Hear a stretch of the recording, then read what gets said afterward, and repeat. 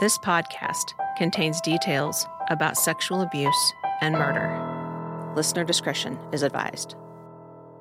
In the last episode, we heard the shocking details of the night of the Stocks family murders. In this episode, we will discuss the legal developments that have taken place in Heath's case over the years. We will be hearing from Matt Carter, Rob Evett, and Michael Kaiser. Michael Kaiser is the attorney who handled Heath's most recent bid for clemency in 2021. So before we get started and dive into talking about the legalities of what Heath has tried over the years, let's talk a little bit about the last episode. Hearing Heath walk through the events of that night, kind of step by step, really answered a lot of questions that I had in my mind about the case and how everything played out, and hope that it did the same for people who were involved in the case, close to it, or even just in the town. Something like that happening in a small community causes a lot of trauma for people you wouldn't think that would be involved, but because it happens so close to home, it does affect a lot of people.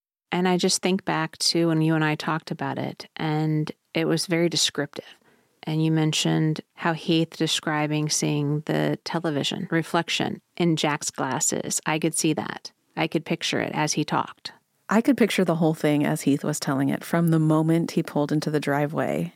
I felt like I was there. And the same thing with Rob and his story about that night, because what if he had driven Heather home? What if he would have walked in on that? Would things be different? I can see why he said a lot of what ifs. And I'm sure Heath has a lot of what ifs as well. To be honest, I'm sure a lot of people have a lot of what ifs because there were so many people along the way that could have at some point stopped this, but didn't. And Rob mentioned how he has survivor's guilt.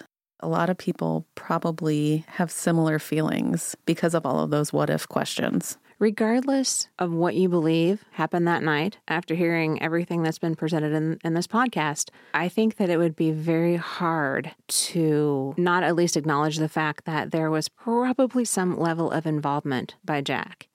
As we heard, even Matt Carter thinks that.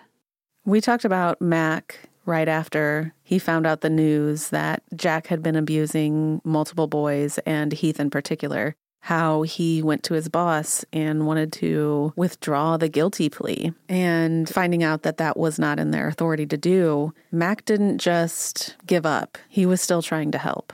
And he ended up representing Heath in his clemency bid a couple years later, completely pro bono, because he wanted to still try to help in some way. So you worked pro bono to have Heath's sentence commuted and met with several of the board members. We talked about that briefly. So since this didn't go through, why do you think that it didn't go through? What do you mean? Didn't go his clemency then? Which attempt hasn't he? The one that you were working with him. The one I was working with? Well, he changed lawyers. I don't know what the composition of the parole board was. I believe his lawyer... It was delayed. The hearing was delayed. I believe the hearing was coming up when I had agreed to do it outside of my work because that's the only way I could do anything because I could not do that post-conviction work within my capacity as a lawyer at the Capital Conflicts Office. So I did it on my own time to help Heath. I told him I would.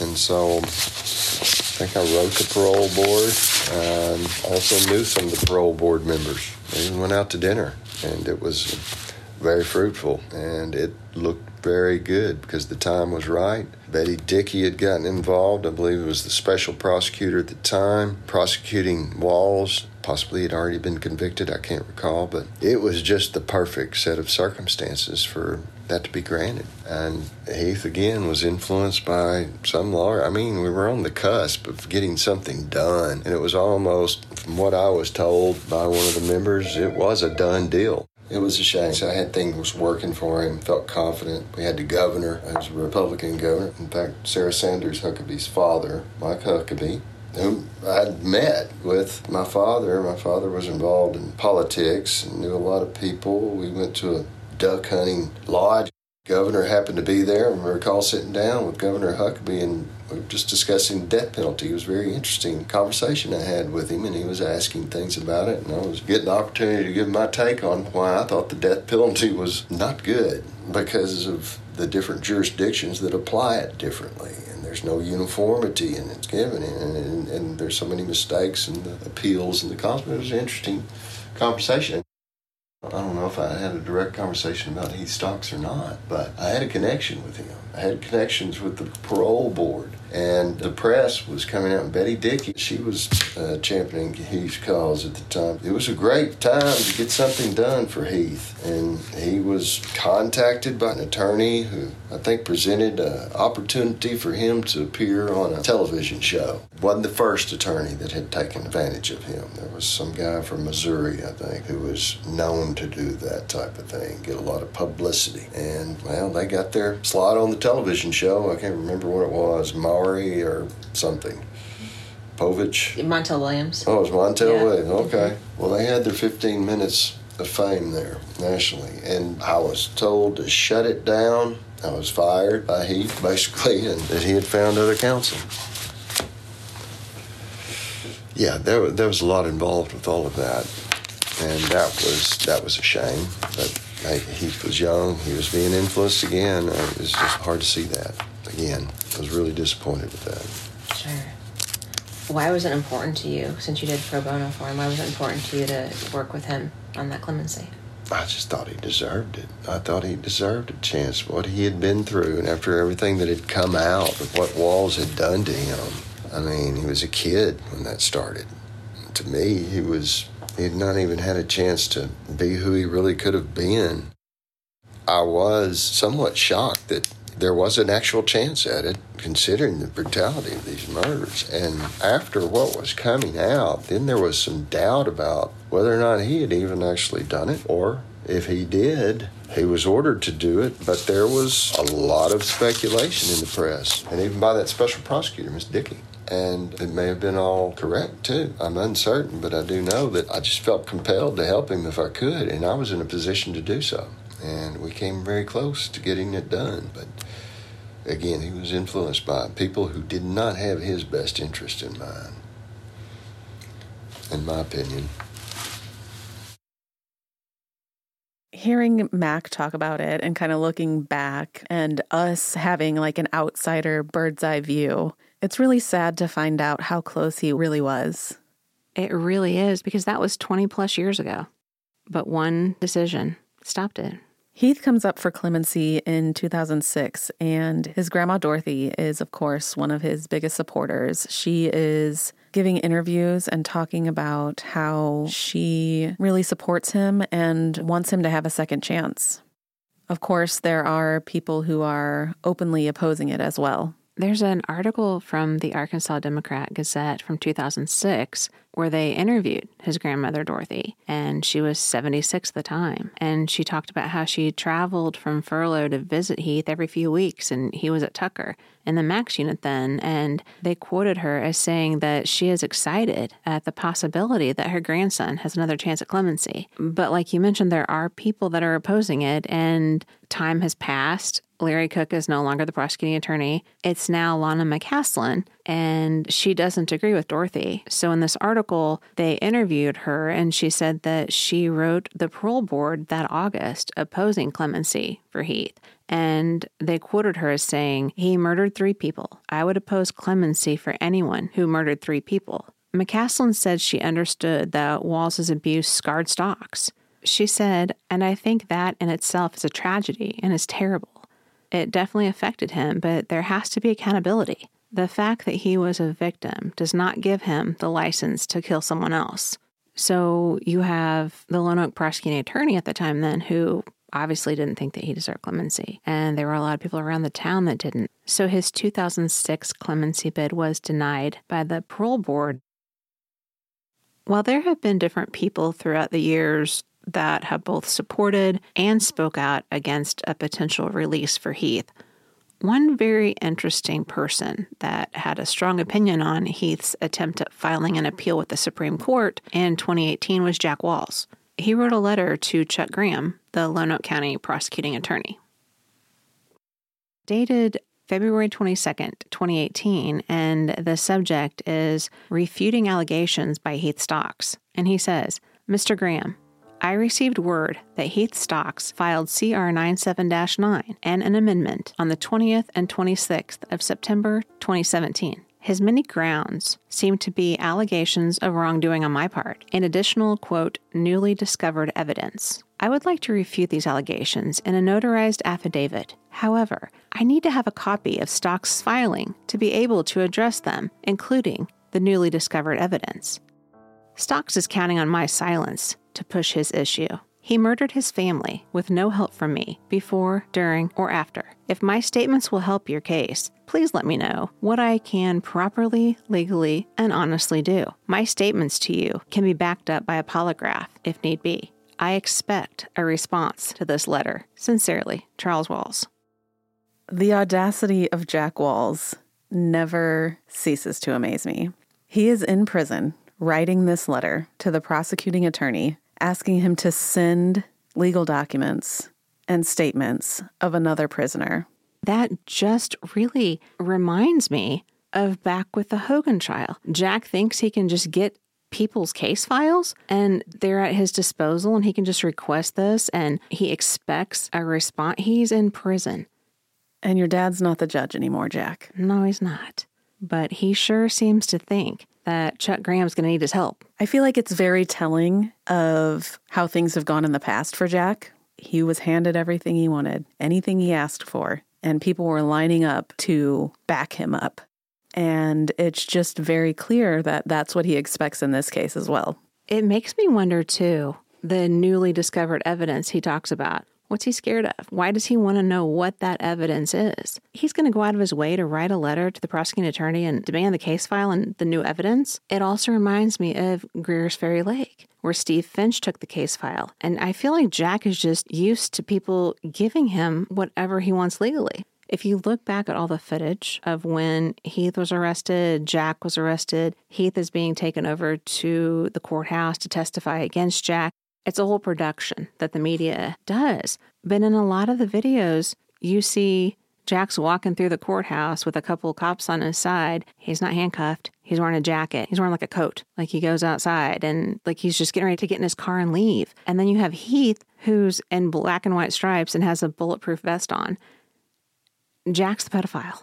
And why didn't he have a bulletproof vest on? Why wasn't he handcuffed? Throughout this entire story, Jack has just gotten the red carpet treatment everywhere he went. That's what he expects to be given to him because it has been his entire life.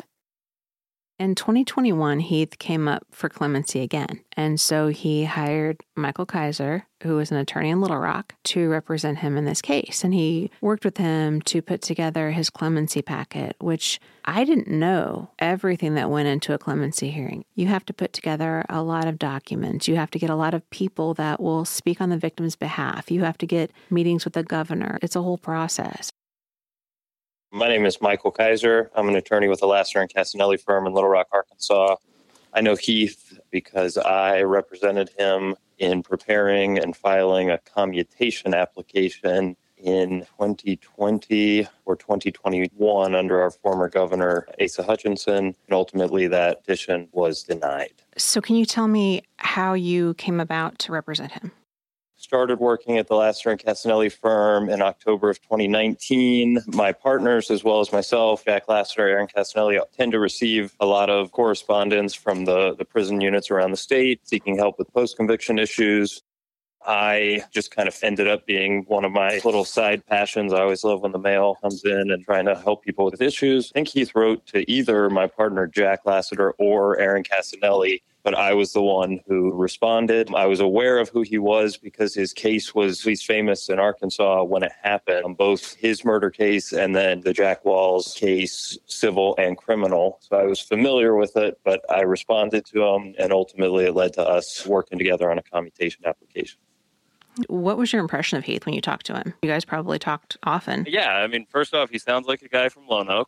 Sounds like a good old country boy. We clicked pretty quickly. He's very quick to open up emotionally and to discuss these issues that I know are very unpleasant. Once we established that rapport, it was not hard to see the remorse, growth, the coming to terms with the abuse, and the asset that he could be on the outside for people who've gone through similar trauma. So the motivation was there immediately because he's just a wonderful client and a wonderful person. Why do you think he opens up so easily emotionally? Do a lot of your clients do that, or is it harder for you to get through to them sometimes? He opened up, I would say, a little more readily than most. I think because he knows he has to. For the purpose of our representation, I mean, he kind of had to. And then I think also with him, I think he had struggled to find an attorney to do his commutation application, which was odd to me because I assumed attorneys would be lining up to be involved in this famous case. So when he wrote us and I wrote back, he wrote back saying something like, "You're like the first person to get back to me in a while." I couldn't believe that. And so I think part of it was also desperation, sadly. Sure. But that was very surprising to me because no press is bad press, especially in what anyone who he'd be calling is probably a defense attorney. So I could not believe that people wouldn't touch this case. Why do you think that is? We're not a well-served state in most professional capacities, and lawyers are one of them. So there's that. And then within that too small community of lawyers, there's not a lot doing clemency and commutation. It's not really law. It's more about compelling narrative. So, a lot of people just don't do it. And then amongst the people that do, I think just the political side of everything was a major reason why people did not want to get involved. Also, it was a massive undertaking. I probably could not have taken on that case right now, today, where I'm at in my practice, but I had just moved over to a new firm.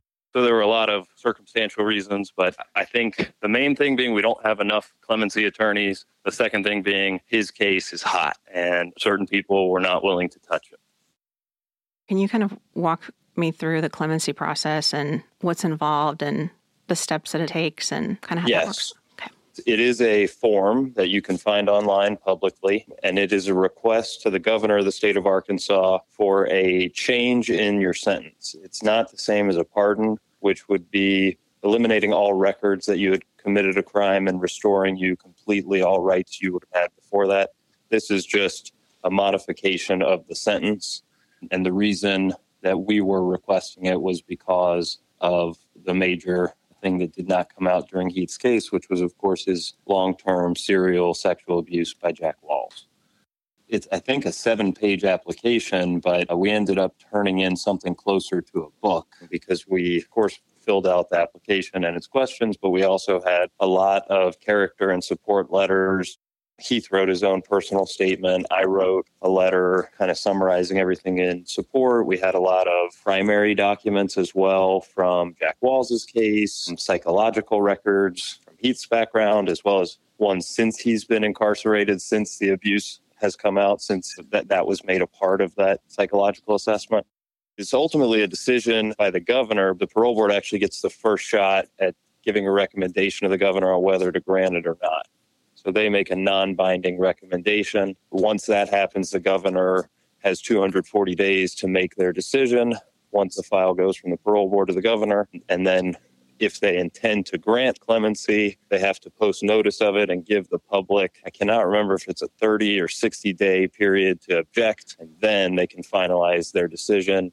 And the clemency is to correct something that can't be corrected through the courts. And so Heath's case presented kind of a perfect example of that. Heath has filed one post-conviction petition or even appeal of any kind ever. And I think it was closer to 2020. And that's where he raised the fact that none of the abuse had come out during his initial trial. And the Arkansas Supreme Court found that that was not new evidence because he knew about it at the time and just did not disclose it.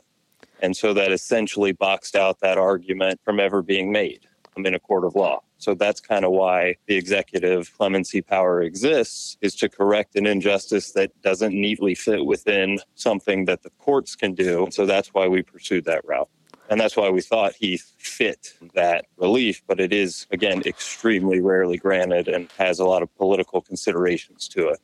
So when you just talked about when he filed that appeal, they said that there wasn't new evidence because Heath knew about it as a victim? Correct. So one can file a petition for writ of error coram nobis in Arkansas based on the discovery of new evidence that wasn't known and that could not have been known at the time of the original case. And so the most common thing that you hear about that would be Brady evidence. If 20 years later you unearth police records showing they had arrested somebody else that actually committed the crime, but it was suppressed by the prosecution or wasn't produced, that's the most common thing you see. So this wasn't a Brady claim. This was essentially saying the nature of sexual abuse is that people frequently, especially males, especially at that time period, I think the median age of disclosure was like in the 40s. So the legal framework for error quorum nobis doesn't really take into account the psychological reality of being a long-term victim of sexual abuse, which is, yes, a lot of people do disclose closer to the time, but a huge amount, especially with males, do not until deep into adulthood.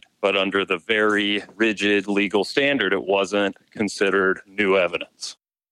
Going back to Heath's clemency, then, when you were handling that, and you mentioned that you had a lot of character letters and such. Was it a wide range of people that wrote these? Yeah, it was an extremely wide range of people. Family members, it was a lot of the people you would expect, but a lot of people you would not expect. So all of his living family members wrote really wonderful letters and support. He had a lot of people he had served time with, some who are in, some who are out, who submitted letters discussing him as a person and how he had just been a good friend and had helped them grow, maybe their own trauma. He had several letters from people who had worked either for the Department of Correction or for other providers that work at the prison unit or volunteers. He had a couple letters from people who he's maintained written correspondence with for a long time. He does have some supporters who have never actually met him, but have come to know his story and come to know him through letters.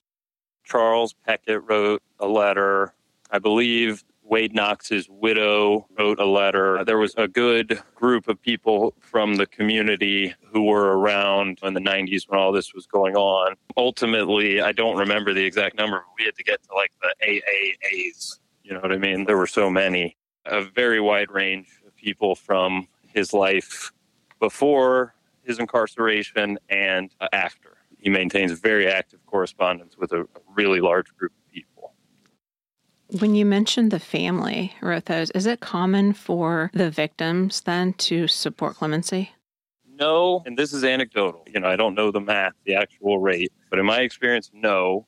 But this is an atypical situation where those people are both. They're family members of the person who was convicted of the crime, but also of the people who are the victims of the crime. So I'll say it's not as rare as you might think. I've had several kind of beautiful examples of restorative justice, but way more often than not, the family members of the victims are not supportive, or if one or a few are, the majority are not. So this was rare in that sense, but this is not a very common case. You mentioned about a mental evaluation. How did that come about that the mental evaluation was done, and what were you hoping to accomplish with it? I don't remember if this was something that we had done specifically as part of the commutation application or if it was something Heath had done privately before that, but it was always with the goal of, if we were filing something in court or filing something with the governor, to show the lasting psychological impact of his abuse. So beyond me just saying it, and I think a lot of people now understanding without it needing to be explained on a scientific, medico-legal level, how abuse can affect you long-term, we did want to have that in our application to explain the long-term psychological and some lifetime deficits and effects that abuse had and how it would have affected him in not making the disclosures necessary to bring this out at the time. So we were trying to contextualize why Heath did not talk when he was facing the charge originally and explain how it has affected him to this day. There were just a lot of classic signs even when he was evaluated back in the 90s. So we were trying to correct that psychological record, if you will. And we did include Dr. Moneypenny's testimony to kind of show the parole board and the governor how the atmosphere then versus the reality we know and are learning more and more every day today. Were you surprised when you had all that information in Dr. Moneypenny's statement that you didn't get a hearing even for him?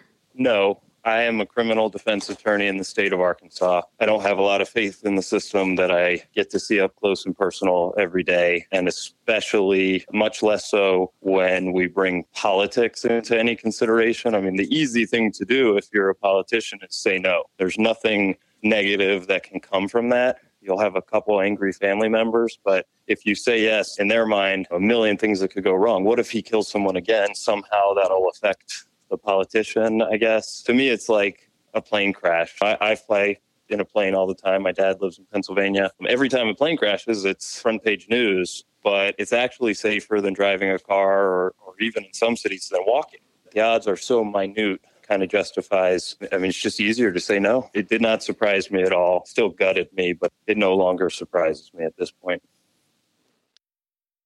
Alana McCaslin, who was the prosecuting attorney in Lonoke in 2006 that spoke out about Heath's clemency, she actually sits on the parole board now. And so she is able to make those decisions on if he should have clemency or not. I don't know a lot about the law, but to me, it seems like it would be a conflict of interest and that she should recuse herself. And according to the Arkansas Parole Board Handbook, there's a section in here on recusal. And one of the reasons that they say a member of the parole board should recuse themselves is if they have any other interest in the proceeding that would affect or reasonably give the appearance of affecting their judgment in the matter. So you have a person on the parole board who years earlier publicly spoke about how they opposed his clemency, and not only that, wrote a letter stating why they oppose it at that time. Now, fast forward, they're on the parole board. I don't think it's unreasonable to think that she should have recused herself. That seems to me like a definite conflict of interest. It sure does. And there were 2 more letters that the parole board received in that clemency bid, and they were not part of Heath's packet. They were opposing his clemency.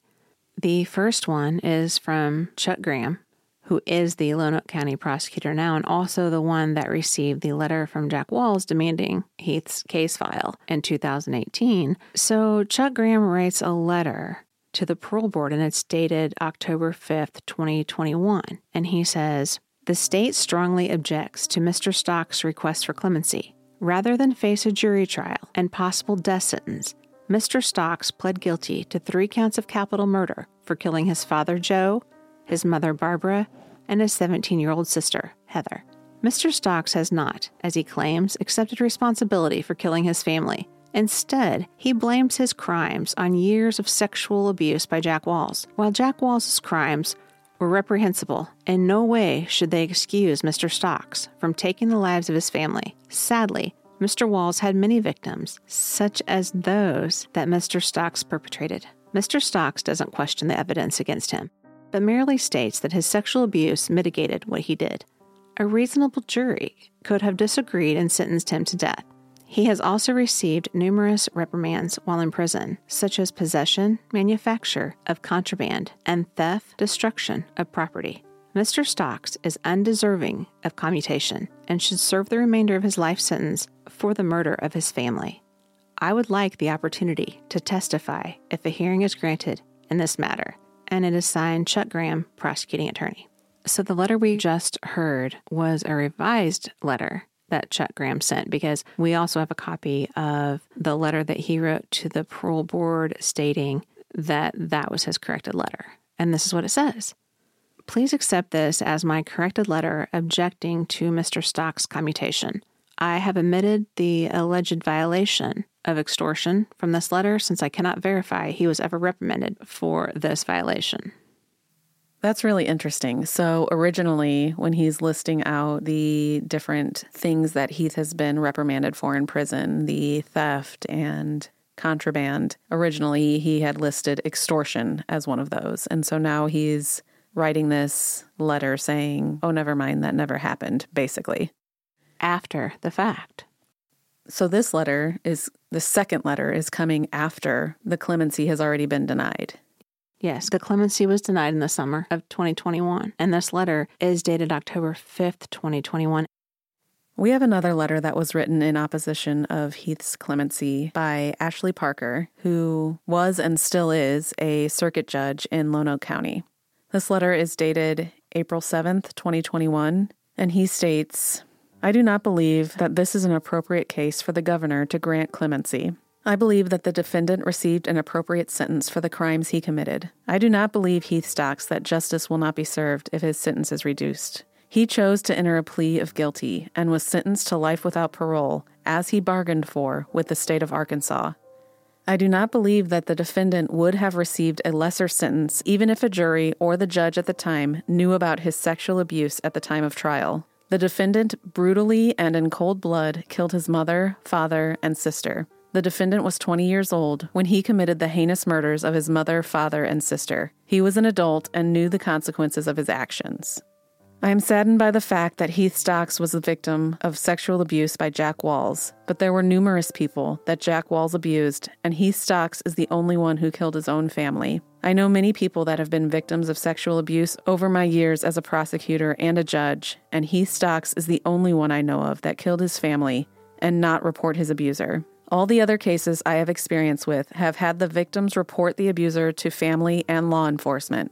I could understand showing Heath Stocks mercy for killing his abuser, but Heath Stocks chose to kill 3 innocent people and not his abuser. If, like Heath says in his paperwork on page 24 of 324, that he and his mother were trying to expose Jack Walls, then why did he kill the one person who had seen the abuse and was taking the steps to stop the abuse? I believe the answer is on page 25 of 324. Heath said he was ashamed of being sexually abused for so long, and that he would be seen by others as a homosexual. Sincerely, Ashley Parker, Circuit Judge." I have a lot of thoughts on that letter and a lot of points I want to make really quick. So first of all, there seems to be a pattern in the way people are saying things. They're saying Heath does not need to get out. He killed his family and sister. I'm sorry that he was abused, but that really doesn't factor in. So that's one thing that seems to be repeated. Another thing is Ashley Parker says there were numerous people that Jack Walls abused, and Heath Stocks is the only one who killed his own family. Heath Stocks is also the only one whose mother saw him in bed with Jack Walls. No other boys were caught like that at all. And the other thing I was going to mention too is it is proven that sexual abuse victims usually do not come forward for years. And so the fact that he says all the other cases I have experience with had the victims report the abuser to family and law enforcement, well then that's a really good thing. If so many victims that he worked with were able just to say, hey, I'm reporting this person, because that is not the norm. That stood out to me too when I was reading it, because my thought was, of course, all of the cases that you've tried have been reported. You wouldn't be trying the ones that aren't reported. To wrap it up by saying that he believes that's the answer to why all this happened, it seems like he might be looking in the wrong places for answers then if he's looking at page 25 where he said that, because there's so much more to this. And that last line, like you said, where he is saying that he thinks that the reason Heath killed his family is because he was ashamed that people would think that he was gay, just really goes to show the mindset of Ashley Parker, because that's the worst thing you found in there that would be motive for murder. And it's kind of crazy to me, too, to read this and think back to the different people as we interviewed and talked to them that said this would have been considered mitigating circumstances. And had it gone to trial, it probably would have turned out differently because stones would have been unturned, things would have come up, people would have seen things. But for Ashley Parker, who is a judge, to just automatically say he doesn't believe that Heath would have received a lesser sentence, even if a jury or judge knew about that at the time of the trial of his abuse, that's a pretty bold statement to make. You don't know that. And especially since we saw how many years and the level of mind control that Jack had, not over just Heath, but all these boys. He had boys actively hunting the Hogans to kill them. He allegedly told Wade Knox that if he didn't help take care of the Stocks, that the Knox house would be their next stop. Jack's biggest threat was always harm to their families. And that fact needs to be taken into consideration. Something else that needs to be taken into consideration when we look at this story, and especially this clemency bid with these two letters from Chuck Graham and Ashley Parker, and how Lonoke McCaslin came out against him in 2006 and is now on the parole board, because we also came across an article from November of 2010 in the Arkansas Leader. And I found it kind of interesting when you read through it because it's titled "New Prosecutor Rolls Up His Sleeves." And the article is all about how Chuck Graham was just appointed to Lonoke County Prosecutor's Office. In the article, they're interviewing him, and he's talking about the different people that he's met along the way and who's been involved with his career. In this article, Graham says that Phelan's chief deputy will be leaving, and in his place will be Ashley Parker, who, the article says, like Graham, started to work for Lonoke McCaslin in 2002. So you have both of them having worked for Lonoke McCaslin. They've known her many, many years. As we've learned throughout this entire podcast, the Lonoke legal system is a very small community where they all know each other. So just to make sure that I have this straight and also to kind of sum it up, we have Lonoke McCaslin, who was the prosecuting attorney in Lonoke in 2006. And at that time, she was publicly speaking out against Heath's clemency and also wrote a letter to the parole board. Then fast forward to 2021, Lana is now on the parole board, and we have letters opposing Heath's clemency at this time coming from Chuck Graham and Ashley Parker, who it turns out had worked for Lana years prior. And it was denied without even a hearing. At the very least, I would say that's conflict of interest all around. So Lonoke McCaslin, since she was a prosecuting attorney in Lonoke, and in 2006, I came across an article in the Arkansas Democrat-Gazette where she's publicly saying that she doesn't think that Heath deserved clemency at that time. And she says that she wrote the parole board about it even, that he shouldn't be granted it. Right. So then now that she's on the parole board, is that a conflict of interest? Should she have recused herself? I mean, in a court of law, the answer would undoubtedly be yes. But the parole board is not a court of law, and it gives a non-binding recommendation. So, again, this is something I'm going to have to speak with Heath about, but we made a calculated political decision not to rock the boat on that one, knowing we probably were screwed on that vote. But yeah, I mean, it's Arkansas. Everyone knows everybody. Everyone was involved in something back in the day. Sometimes you have to make a decision that you think will yield the best result, even if you don't think it is the legally correct thing or even the maybe ethically sound thing. And to answer your initial question, yeah, I think it's a conflict of interest. But no, I don't know of a legal mechanism. A Supreme Court justice has a conflict. The governor appoints a lawyer to just be a Supreme Court justice for that one case. There's no such mechanism with the parole board for this. So I don't know how we would have done it. And our concern was it would have created more ill will than we already had by having her there, which, I mean, it's an unfortunate calculation I have to make, but it comes up quite frequently. And then especially when you're dealing more with the political side than the court side. Just in hindsight, do you think that still that was the best choice? No. But I just don't know that anything would have made the difference. But if I had to do it again, I guess we would raise some sort of a muck about that and either ask them to vote as 6 or to temporarily appoint someone to fill that position for consideration of this only. I don't know how that would have gone. I think it would have been interesting to see, but we decided not to rock the boat on that one. Obviously, it didn't work out. I can't say it was because of that. It definitely didn't help. Sure, I can imagine. So in the things that they used to make their decision, they had the letters from Ashley Parker and Chuck Graham. And there then was the retraction sort of letter from Chuck Graham saying that there hadn't been extortion, so he had removed it from that. Right. Yeah, that was a big issue for us during the pendency. And once we had filed the commutation application, the sentencing court, although it's no longer the same person, the same judge in the same position and the same prosecutor in the same position, again, a different person now, 30 years later, gets to weigh in. They're part of the process. So at the current Lonoke County prosecuting attorney filed the notice of objection and pointed to several of Heath's disciplinary violations in his more than 2 decades in prison as part of their basis for objecting. And they noted an extortion, which, Heath has a couple disciplinaries on his record. Most are minor. Most of the things that say contraband, it's for having too many of something that you need to live. But for the most part, they're extremely minor and do not involve extortion. So we kind of freaked out and asked them to fix that, retract that. And thankfully they did, even though, they fixed their objection to make it based on the truth rather than a lie. I don't think it helped us very much. Was there anything that could have been done about that? Or is that just, he says, I'm sorry, I was wrong, and life goes on? Yeah. No, we got it fixed and included that in our application. Or I know we didn't include it in the application because we'd already filed it. So we just made sure to get that to the governor and to the parole board, noting that their objection was based on a violation that never occurred. To me, it's the most frustrating, angering part of the legal system. The government of the state of Arkansas against one human being, the odds are already pretty stacked. The Green Bay Packers playing the Pee Wee Green Bay Packers, and yet they still pay the refs when they're already going to win.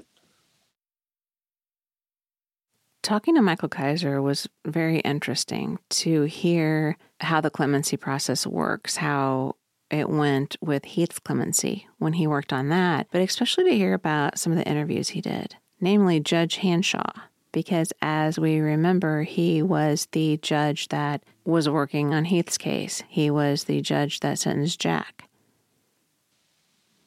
As you went through the whole process of talking to people and gathering information, how did that work? Did you talk to a lot of different people?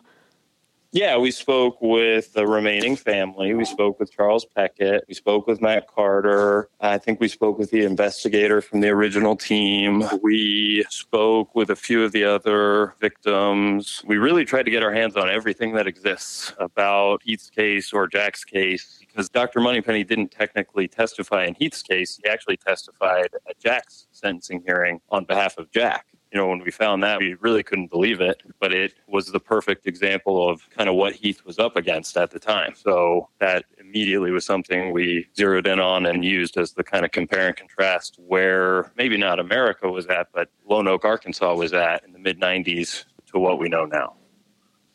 Did you talk to Judge Hanshaw? I did speak with Judge Lance Hanshaw. I've got the date here. June 17th of 2020.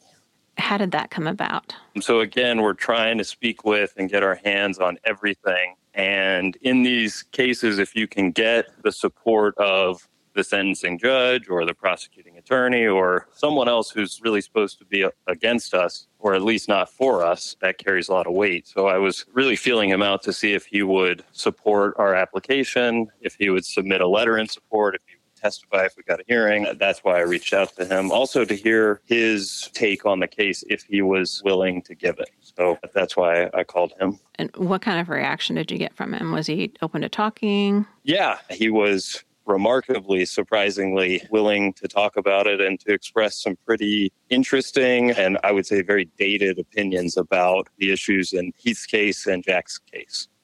Can you give me an example of one of those?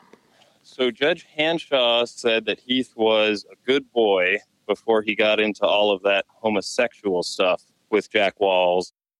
I usually keep notes when I talk to somebody, but I kept a lot of quotes from this one because he said so many things that I wanted to be able to quote back in case I was having this conversation right now. So he essentially said Heath was a good kid until at the age of 9 or 10, he decided to get sexually abused by his scoutmaster and that he was a homosexual. So kind of in a sense, victim blaming. Victim blaming and then some. Saying that a 10-year-old can make any consensual sexual decision, which obviously Arkansas law, and I believe law in every state, says they can't. Were you just shocked when he said that? I was, and that's why I started quoting. And I call a lot of people as part of my job that are potential witnesses or character witnesses or often have nothing to give me. But so I do a lot of these type of interviews, and they're usually pretty boring or straightforward, or I get what is expected. But occasionally there's one like this where it's like a hot mic situation, and I'm just trying to get as much out of them as I can before the encounter ends. What did he think about Jack? What was his opinion of Jack, if he shared it? So again, I took a quote. He told me he heard that Jack was funny. That's the quote, funny. But he did not know that Jack was homosexual or a pedophile until he was charged and the evidence came out in his case. So I don't know what he meant by funny, but that's what he told me about Jack. I was going to ask you what you thought he meant about funny. The way I interpreted it was he had heard something was going on, but apparently, like everyone else in Lonoke, didn't care or didn't look or didn't want to look into it enough to see what was going on. Did he share anything with you if he thought that Jack was involved at all in the murders of Heath's family? He told me that Heath made the conscious decision to do Jack's bidding and commit the murders. So he seemed to have the same opinion that got Jack's initial sentence reversed when, at Jack's initial sentencing, he explicitly said the 3 lives lost in Heath's case were Jack's fault. So he still seems to hold that belief to this day. Did he have any thoughts or opinions on Heath's bid for clemency? He didn't express his personal opinion, just that he did not want to be involved, didn't want his name on anything, was not willing to write a letter of support. But he did note that Heath's bid for clemency would not be popular locally in Lonoke County. Were there other of Jack's boys that got into trouble that he ever saw in court that he mentioned or anything? He said he saw a lot of Jack's boys in juvenile court over the years, as well as later on in adult court. He seemed to be saying that a lot of Jack's boys had legal issues stemming from their abuse, but he never went that far. He seemed to see the connection, or at least be aware that there was some connection between the two, but did not seem able or willing to make it for Heath. And that's why Heath's case is so tough. It's like right at the edge of our acceptable limit of mercy. So pretty much anyone in America, if you ask them, would say and probably believes that a victim of sexual abuse acting out in school is excusable, or at least more excusable than a kid who doesn't have that trauma and is being disobedient. But when you get to the level of a homicide, and then you get to the level of 3 of them, that's kind of testing the limits of our mercy. And that's why Heath's case is so tough, because a lot of the people who agree that an abuse victim's conduct is mitigated by that abuse also agree with capital punishment or with life without parole for murder. And so between those two, which one wins? And for most people, it seems the vengeance is more important than the abuse. When we first set out to do this podcast, we were told that there are a lot of people in the town that are on the fence about this case. I really hope that listening to this story has helped some people decide which side of the fence they're on. I think it probably has. One of my hopes is that it's helped people understand what Jack was capable of, what he was really like, what he did, how many people's lives he's ruined, how many families he's destroyed, not just the Stocks family, but multiple families that he's impacted. And I hope that it helps people see who he really is and what these boys struggled with and how strong they are, that they overcame it. We briefly discussed the under 21 bill in a previous episode. And so when we had the chance to talk with Michael Kaiser, we asked him if he was familiar with it and what more he could tell us about it. I had one more question. I don't know if it's something you're familiar with or not, but are you very familiar with the under 21 bill in Arkansas? Oh, yes. I've written legislation clarifying the Fair Sentencing of Minors Act that is now part of the law. Very, very familiar. Can you maybe tell me about that and kind of what it's about and what it could mean for Heath if it was passed? Yeah. So in 2012, the United States Supreme Court issued its opinion in Miller v. Alabama and Jackson v. Arkansas, and they found that the mandatory imposition of a life without sentence on someone who committed a murder as a juvenile was unconstitutional. Not that a life without sentence was unconstitutional, just a mandatory one. So in Arkansas, because death is an unconstitutional penalty for juveniles, the only punishment available was life without. It was mandatory if you were convicted of capital murder. So moving forward, the guys who had previously gotten a mandatory life without got resentenced in the range of 10 to 40 or life. Most of them got between 20 and 40. Moving forward after the passage of the act, in 2017, we passed the Fair Sentencing of Minors Act, which eliminated life without as a possibility for juveniles moving forward. Now, if a kid is convicted of capital murder, it's an automatic life sentence with automatic parole eligibility at 30 years. If they receive a life sentence for first-degree murder, it's automatic parole eligibility at 25 years. And if they receive a term of years for anything short of a homicide, even if it's 1,000,000 years, it's automatic parole eligibility at 20. So since 2017, since the passage of the Fair Sentencing of Minors Act, there have been several attempts to extend it to people under 21 rather than just people under 18.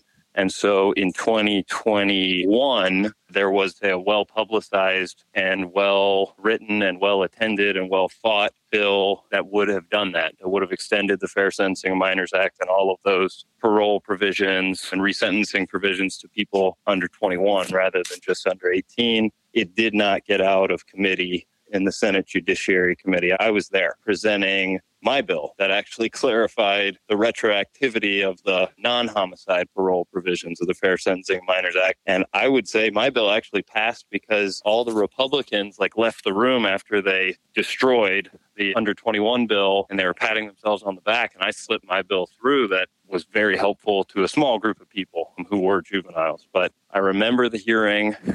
Several people, including Khalim Nazim, testified in support of the bill. They had former incarcerated people. The senator who introduced the bill spoke on it. I believe there was a lawyer representative as well speaking on it. And the Republicans on the Judiciary Committee really used it as a way to get a lot of good sound bites of them being tough on former criminals or people who are weak on criminals, and then swiftly, destroyed it. It was it was extremely lopsided. So it didn't get out of committee. A similar bill was filed in 2023. I don't even think it made it to committee. So right now, the prospects for the under 21 bill are slim at best. And until a Republican introduces that legislation, it will have no chance in Arkansas, where we have Republican supermajorities in both houses. And the Fair Sentencing of Minors Act was introduced by Republicans in the House and Senate. The next session is in 2025.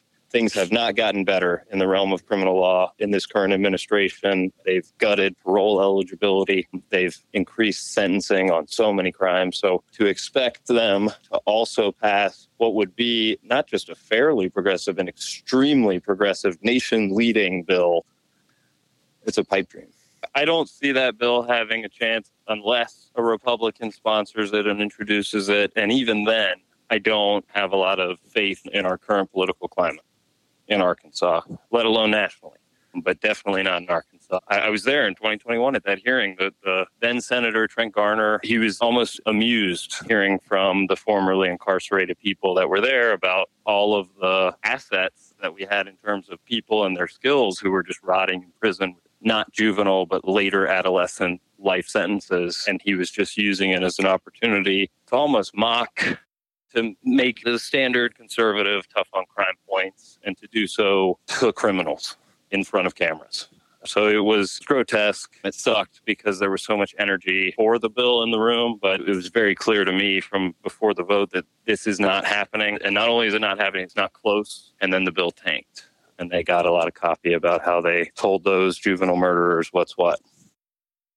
Realistically, there is no chance that that bill passes in the near future. So say we lived in an unrealistic world and it did pass, what would that mean for Heath's sentence?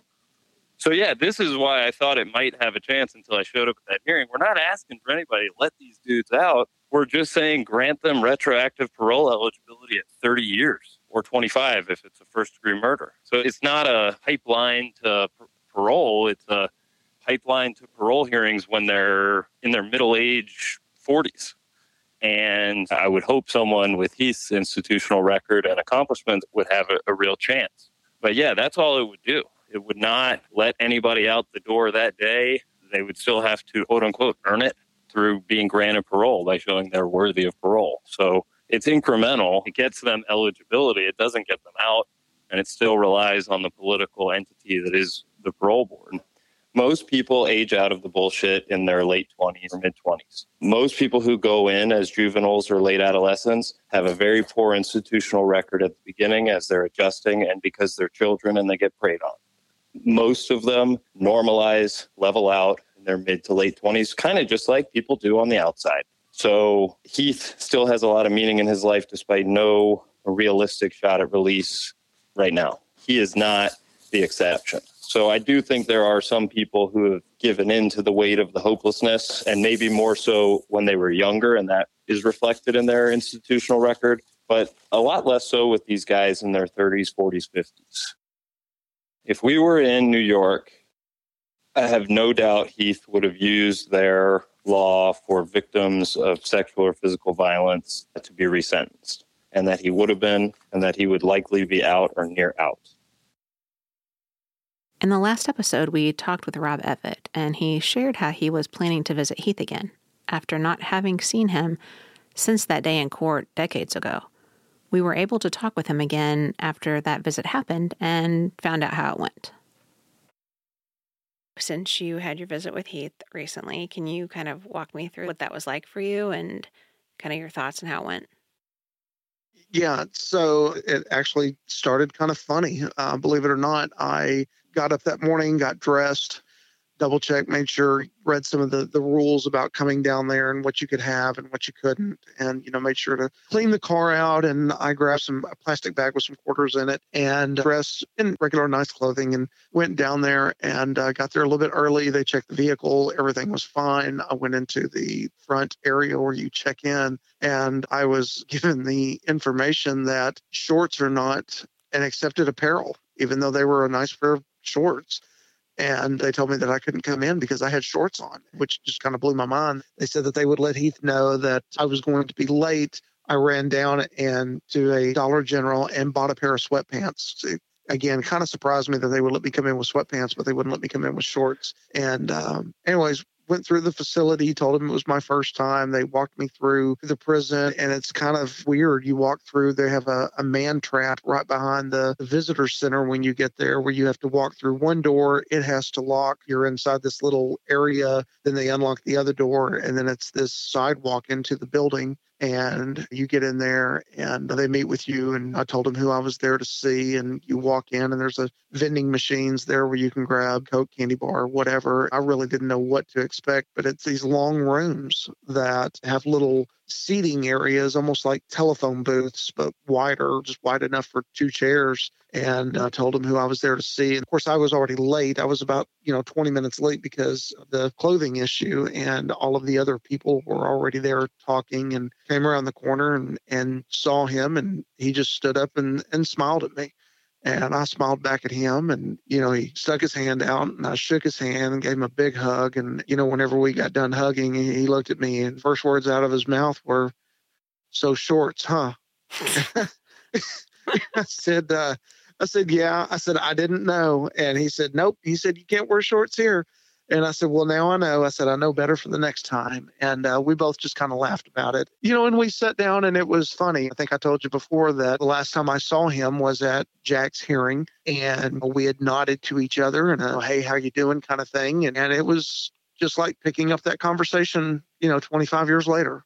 And we both look older, but it was like having a conversation with that kid when I was a senior in high school, and he was in 10th grade. And, even though he's, this, 45-year-old man now, it was still like looking at the Heath that I knew in high school. And, the conversation bounced back and forth from, how is he doing? How are you doing in prison? Are you okay? And of course, we talked about Jack, and we talked about the things that he did and the manipulation that he had. And we talked about my family and what I've done in the last 25 years and what we've done since. And we talked a little bit about the lawsuit that's going on now. We talked a lot about the podcast. And of course, he was extremely thankful and grateful that I decided to come out and tell my story, tell my part of it. I told him why I did it, and that I just wanted, if he ever got the opportunity to tell his story, I just wanted to make sure that the entire story was told, at least as much as anybody could hear it. Like I said, he was very, very grateful for that. But it was two people that were friends for a long time that hasn't seen each other in 25 years. And I mean, we We talk constantly. Matter of fact, I think the two of us were the last two to leave. And everybody else was getting up and had left. And, we were still talking. We still had stuff to talk about. And I did tell him when I got there, and pretty early on, that I was sorry that I hadn't come to see him before. And it's just, I don't really have a reason. I'm not even going to try to make a reason why. But he was very, man, don't worry about that. That's, you're here now and you're telling your story now. You're right here in front of me now. And that's what matters. So I think it'll definitely be something that I'll continue to keep in touch with him. And, we talked about the fact that he can receive email, and obviously we can talk that way and see each other, that type of communication. And I think I even said it the last time that I talked to you. My first thought was this is almost like closure, but it's not really the closure as it is just a new chapter, really. Having heard from Matt Carter throughout this podcast and learning about his original involvement with Heath's case as his death penalty attorney, and then finding out how he had worked on his first clemency bid pro bono, we wanted to find out how he feels about things today. And I know you did pro bono for him previously, so to today, do you think that he deserves clemency? Is that what he's seeking now, clemency or commutation? He had one denied like a year or two ago. I'm just opinion if you think he deserves a second chance at life. Yeah. How long has he been in prison now? Well, since 97? Almost 26 years. 26 years. Mm-hmm. How old was he when he was convicted? 20. Just turned 20, I think. Yeah, he deserves... I don't know who's on the parole board right now, but I hope this is seriously looked at. He does deserve a chance at something. If not now, eventually soon. How old is Heath now? 46. Oh, my God. That's hard to believe. Mm-hmm. Yes, he does deserve it. I think he does deserve it, considering all the circumstances.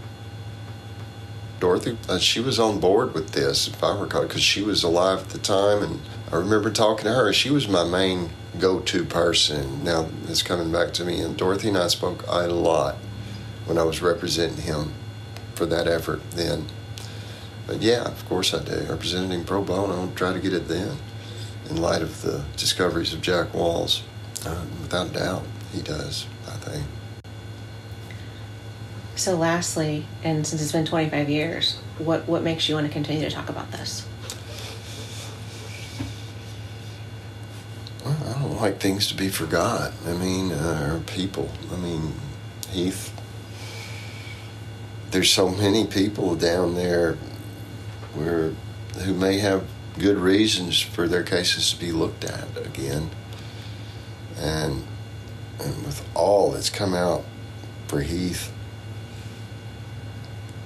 it should not be forgotten. As it stands today, Heath will not be eligible for another clemency hearing until 2029. If you would like more information on his case, or are legal counsel interested in being involved, please reach out to us at lifewithoutpod@gmail.com. We have been contacted by multiple people in Lonoke and the surrounding area since we started this podcast. Not only people who were impacted by Jack Walls and his decade-long reign of terror, but others that weren't around when this was going on. They've shared how similar things are going on today still in that area. We strongly recommend reaching out to local authorities if you are aware of anything of this nature. If you don't feel comfortable doing so, you can also call the Arkansas Child Abuse Hotline at 1-800-482-5964 or the National Child Abuse Hotline at 1-800-422-4453. This is the end of our season, but it is not the end of the story. Make sure you're following us to stay up to date on future developments and bonus episodes. You can find links to all of our social media on our website, lifewithoutpod.com. You'll also find information there on how to join our Patreon, where we will be sharing our exclusive interviews in full. Over the coming weeks, we will be updating our website with never-before-seen pictures, home video, documents we have discussed throughout this podcast, as well as the recent affidavit by Jack Walls in 2020. We want to thank our listeners for joining us on this journey. We have told not just Heath's story, but the story of so many others. And we want to also thank everyone that has interviewed with us and reached out to us.